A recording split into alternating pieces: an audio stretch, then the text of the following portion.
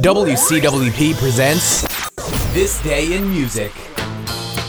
Welcome to This Day in Music, 27th of August. Born on this day in 1942 was B.J. Thomas, who had a number one hit with Raindrops Keep Falling on My Head. In 1965, the Beatles and Elvis Presley met for the first time in his Los Angeles mansion. Elvis played bass guitar and sang as they jammed, with McCartney on piano. Elvis was upset when John asked him why he didn't go back to making rock and roll records.